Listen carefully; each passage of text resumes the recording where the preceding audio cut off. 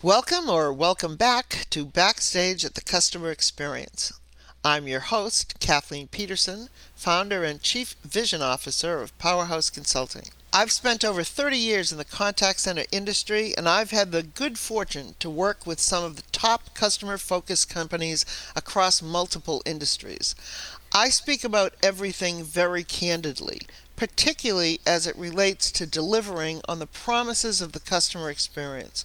From the C level to the cube level, I've explored what it takes to deliver that five-star experience. This podcast is designed to share those experiences and some insights and have some fun along the way.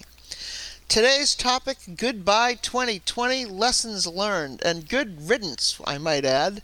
I'm joined today by Powerhouse Senior Consultant Dennis Hauser.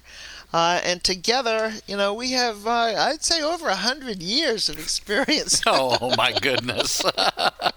Dennis is losing his hair and mine's gone gray. So we're discussing the joy we're experiencing with the departure of 2020. I think it's been a bitter disappointment for most of us, but certainly a learning opportunity. I think that this year had such a great name. That's the thing that really kills me. 2020, I mean, it even had a TV show named after it for all those years. And here we are, it'll just be, remembered as kind of dark and dangerous, I think, for generations to come. Kind of makes me wonder what the writers of Back to the Future knew when Doc warned Marty, whatever happens, Marty, don't ever go to 2020. How did they know? I mean, for me, 2020 started with that emergency back surgery, which was fabulously successful thanks to the great surgical hands. But I didn't return to work till March 2nd, and then the 9th, everything shut down. So it would have looked like a short work year until, we had to look at all the disruptions. It was crazy. I mean, Melanie and I, my wife, we were on vacation that week that the NBA canceled its season. So the week that everything got really, really real, we were sitting on the beach in Miami, and every day got weirder and weirder.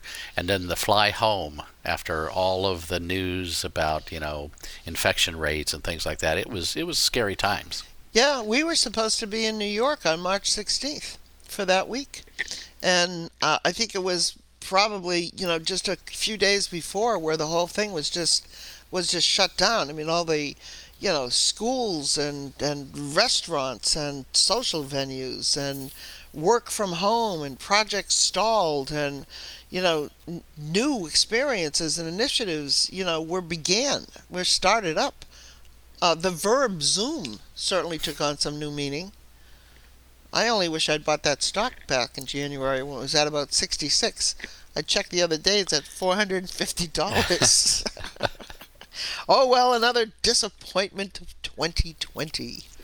But I think the other thing that I think we've all found is, for us as advisors, we're also observers of a lot of organizations, and I think we've seen some incredible navigation through this crisis. And the number one takeaway that I have is really that disruption kind of exposes strengths and weaknesses.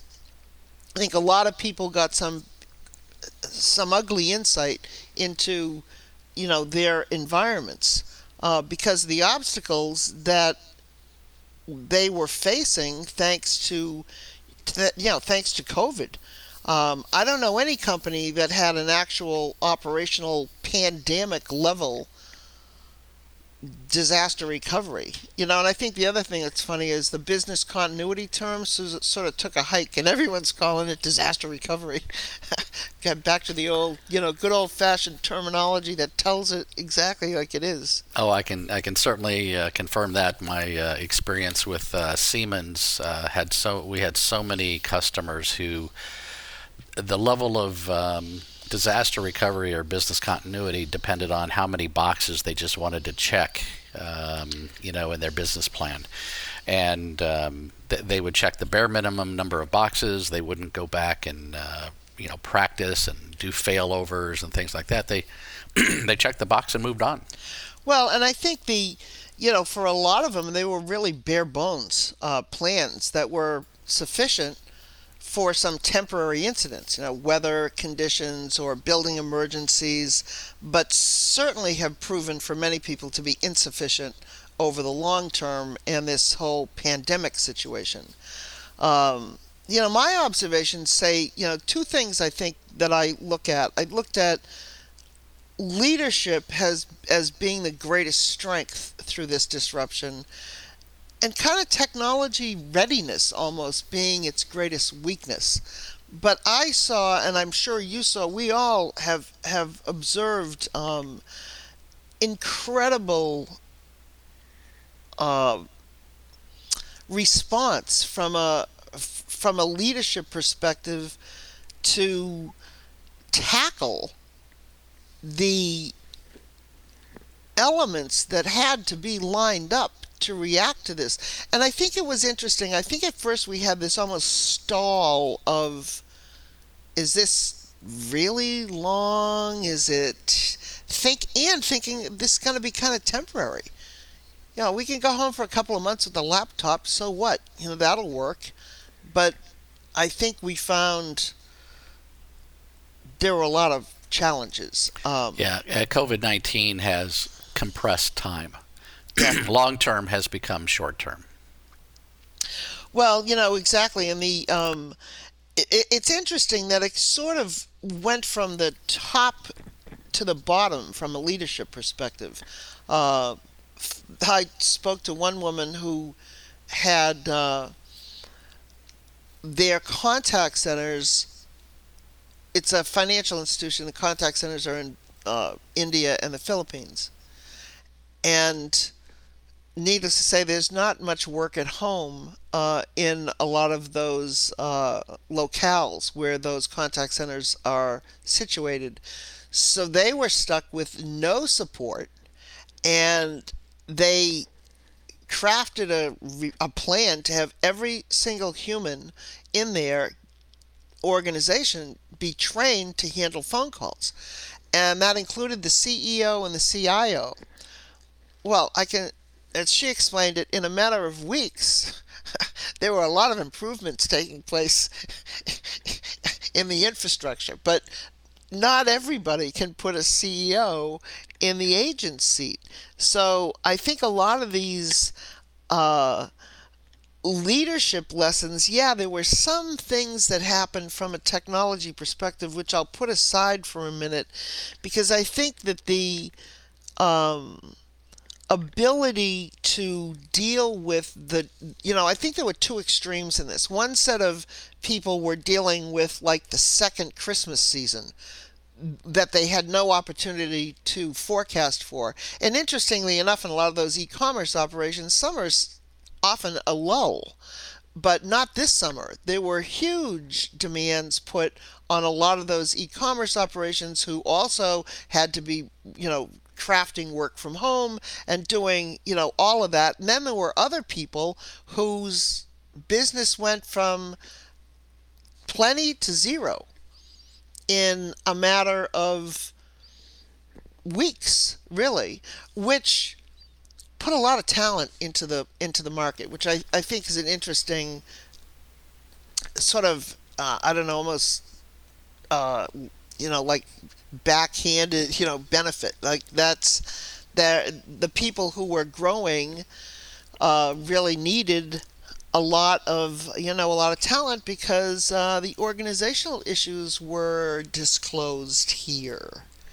Well, I think that's spot on. So you had talent becoming available in the labor market, kind of artificially driven that, but COVID has triggered so many life changes in all of us. I mean, I mentioned before on our last podcast how we picked up and moved from Chicago to Williamsburg, Virginia.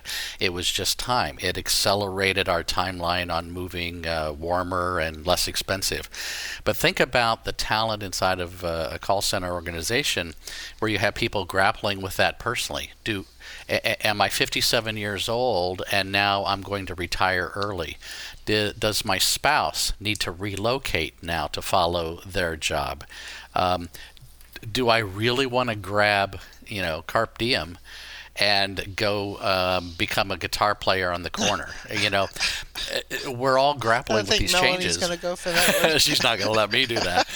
But so think about how disruptive the talent pool for call center organizations has become and will continue for at least, until late 2021. And I think it's also interesting in that talent pool, we've found workforce management resources to be on fire in a way, because when you have to go remote, you need a whole new set of plans around that organizational structure in order to support that workforce. And people should be treating their workforce management team really, really, really, really well. Oh, some of those shift preference demands have become so adorable. Well, because at home it's way different. Well, and the other thing I think people are facing at the end of the year, from an organizational leadership perspective, is there's a glut of PTO out there. People they weren't going on vacation. There was nowhere to go. Right. So companies now that are facing either the use it or lose it mentality are facing real challenges with that. Some people who had use it or lose it are now going to say, no, you can carry over a couple of weeks. So HR, from an organizational perspective, has been faced with this new dynamic that they've never had.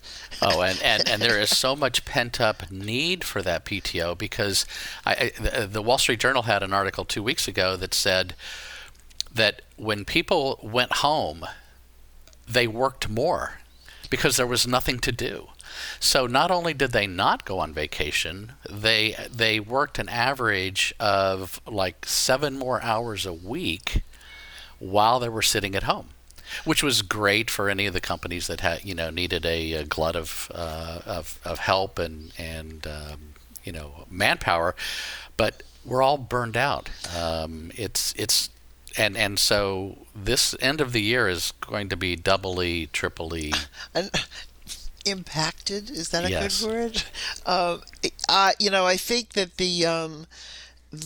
it was almost like that burst of productivity was like a honeymoon period of work from home. It's like, oh my goodness, look what I can do, and I'm so good. This is so great. No one's interrupting me. And then 5 months later, it's like, God, got nobody to talk to. Nobody's helping me. I don't know anybody. I don't know any of the new people who've been hired because I don't meet them. I don't see, the ability, the leaders who have been able to facilitate that portion of this program, so to speak, are the people whose teams are still connected and delivering on those those promises and their responsibilities. But there's a whole lot of people suffering from benign neglect because we've removed the village. Contact centers are, I think, have proven through this, and I think again the leadership is extremely experienced in managing changing landscapes. Contact centers always, historically, and we can mention this because this is budget season. I always think it's fun when it goes along with Thanksgiving and Christmas. I can help ruin your holiday by once again this year giving you none of the investment that you're asking for the call center, which I think might be changing this year because I think even executive leadership has had an opportunity to appreciate the value proposition that the contact center is bringing forward. There's nothing like a raging dumpster fire to get everybody's attention and realize that these investments that we've been putting off or just barely incrementally moving forward, we've now seen, what happens. Well, you see the disconnect in execution from a experience perspective that in the village if I'm weak in some learning or in some specialty, there are people right behind, across the hall who can facilitate that. So with if we don't replace that, if we don't think about what that need is and how we fill that need, then where we are now starts to now we're like you said, we're starting to see cracks in the cracks in the armor a little bit around what is really sustaining this workforce. And contact center people are social. I think they're socially minded. Um, I think what I've seen a lot of the leaders in many organizations have really put time and effort into connecting with their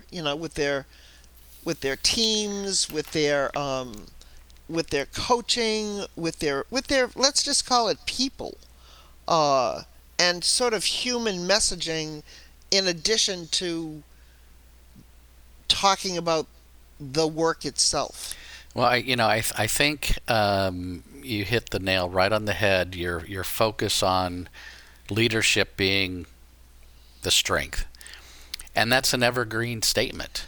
It's always been that way. Yep. When we were talking, off the air, I was reminded about a study from the Harvard Business Review, and I want to say it was 1998, and it's stayed with me all of these years.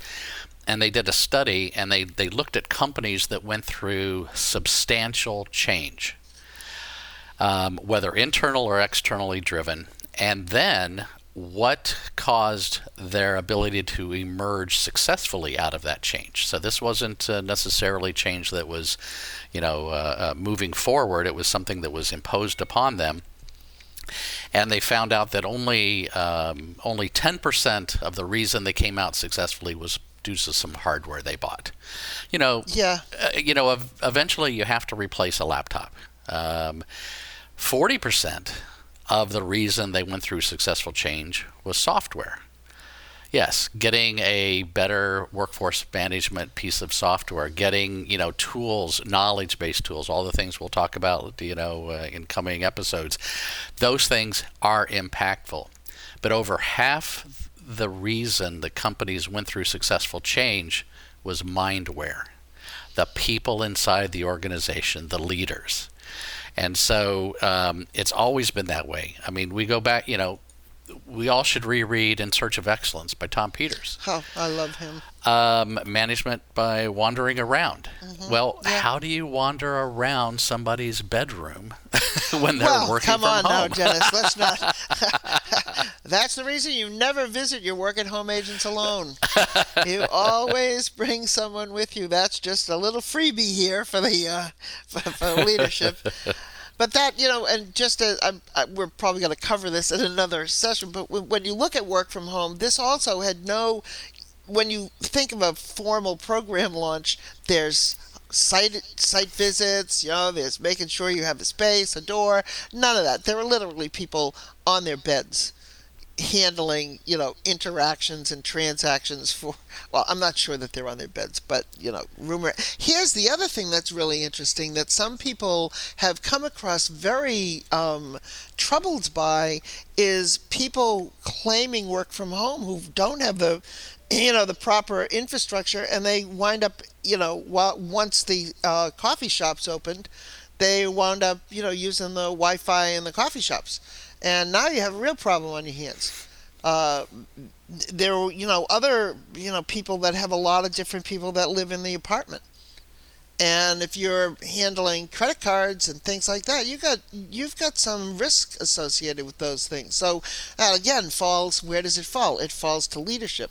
All of these things in the contact center that we expect from leadership that have not yet been documented are now showing, we are showing the strain of ratios of supervisor to agents, showing the strain of not having those work the management by walking around, by being present. And from the folks that I've come across, they have found the most successful methodology is to be in near constant communication with their team members. But they have to have time to do that. If they're handling all kinds of other nastiness because we have lousy systems, then we have another problem on our hands.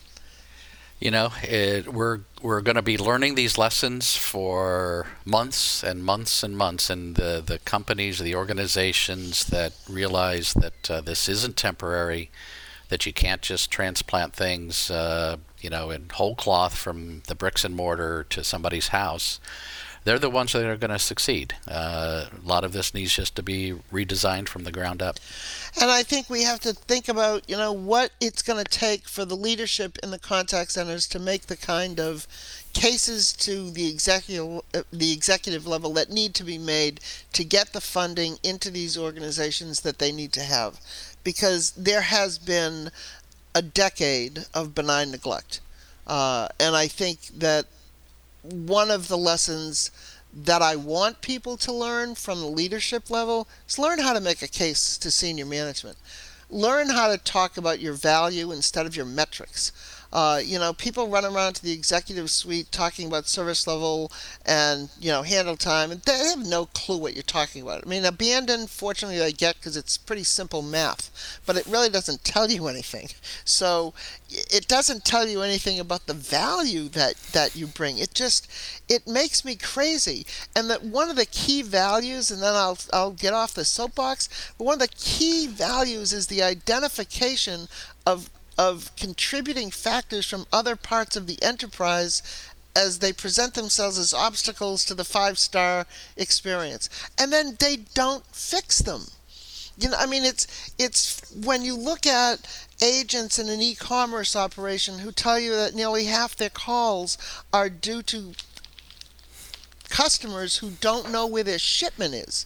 So they're calling for the, shipping status, which should be taken care of by your e-commerce platform. So this isn't a call type that the contact center can sell them anything else on. It's a complete loss of revenue. It's a margin killer. And instead of investing in the e-commerce platform to bring it to Amazon level, they invest in things like, let's have a callback feature so that it's like, it drives me out of my mind. It's cliche just how over-engineered organizations can get handling a problem and making sure they can handle that problem adequately, over the top, day after day after day after day. And never solve the problem that causes all of this. I mean, I'll tell you, it must have been 30 years ago maybe, we had some business with one of the big car manufacturers, and we went to the call center and asked, what's your most frequent call type? They said, well, the keys at that time, and one of their models was breaking off in the door, trying to get in the car. So, well, what was it last year? Oh, same thing. It's like you have to fix the damn things, or the people who are taking the calls start to believe you don't really care about what's happening. You're not doing anything about what we're seeing. And that should be facilitated by the technology. Technology should be able to point out our weaknesses. The fact that you send people home with a 13 or a 15-inch laptop screen, no camera, maybe not an external keyboard or an external mouse, and ask them to navigate across 15 applications and make sure they, do it quickly. And that fully demonstrates how much you value your employee when you do that. And I think that is where the technology weaknesses in this disruption have been very clearly pointed out.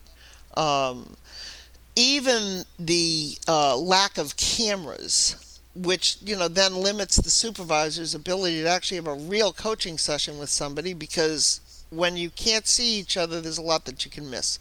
And just connecting with people and looking at what navigation are they having to execute on.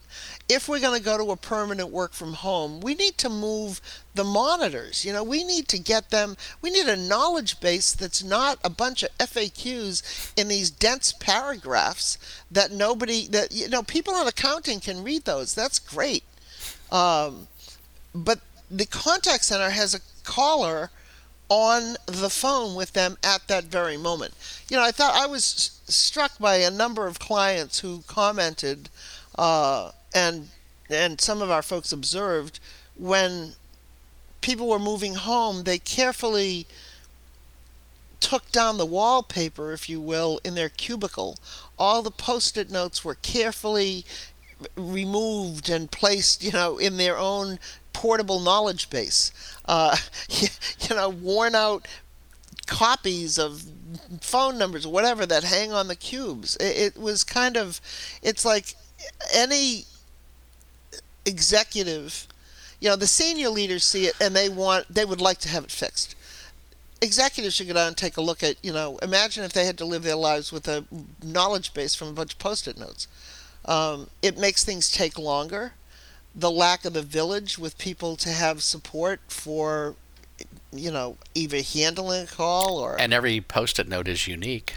So oh, yeah, there's no continuity. I have my own way of doing this. It's all the same to you. Last thing, we were in an organization once. They had a small group of people handling patient calls, making appointments, and we asked how the people were trained, and the woman said, well, I have 6 people, so I have them sit with each one of them, and then they can sort of decide which method they prefer. So there was no actual way to do things. There were a lot of ways to do the same thing, which is, of course, not scalable, sustaable, trainable. I know our listeners can't see our faces right now, but you can see my face when you said that. I was, what? Well, and see... That's like the when the people have said to us at speaking of healthcare, practice environments where, and this has happened more than once, where they say, we are so busy and our phones are so very busy. Sometimes our patients actually drive here just to make an appointment. I mean, and they tell you, it's like they think it's it's a status thing. It's like, oh, great, that's wonderful. So I think the leadership is the biggest strength, and the technologies beyond the distribution. Because everybody's like, oh, well, we're in the cloud, so we're fine. Well, the cloud distribution is level 1. If I can get the calls to a location, that's a good start.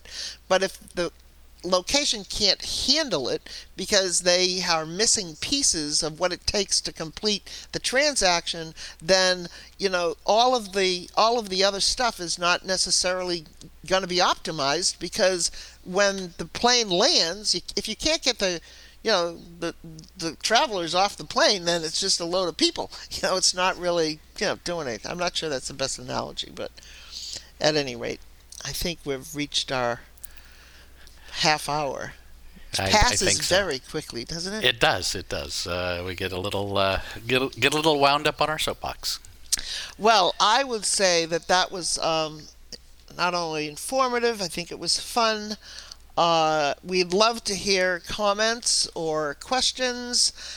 You can direct those to info@powerhouse1, that's the digit 1.com.